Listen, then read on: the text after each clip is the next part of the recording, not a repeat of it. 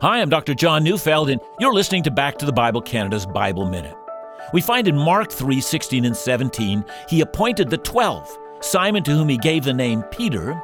At times people get their names changed by God. Abram becomes Abraham, Jacob becomes Israel, Simon is renamed Peter. There's a lot of relabeling of lunch boxes in the Bible, so what's going on? A name is an expression of potential. We give babies their names before they can do anything or become notable. We bestow a name in hope. Jesus knew that Simon had a rock of potential. He wasn't solid yet, but Jesus knew he could be. His new name speaks of what is possible. It's not a guarantee, but it's an act of hope. It's hopeful for Peter. In times of wavering strength, he would remind his heart that Jesus saw in him a rock. Listen to Back to the Bible Canada each weekday on this station or find us online at backtothebible.ca.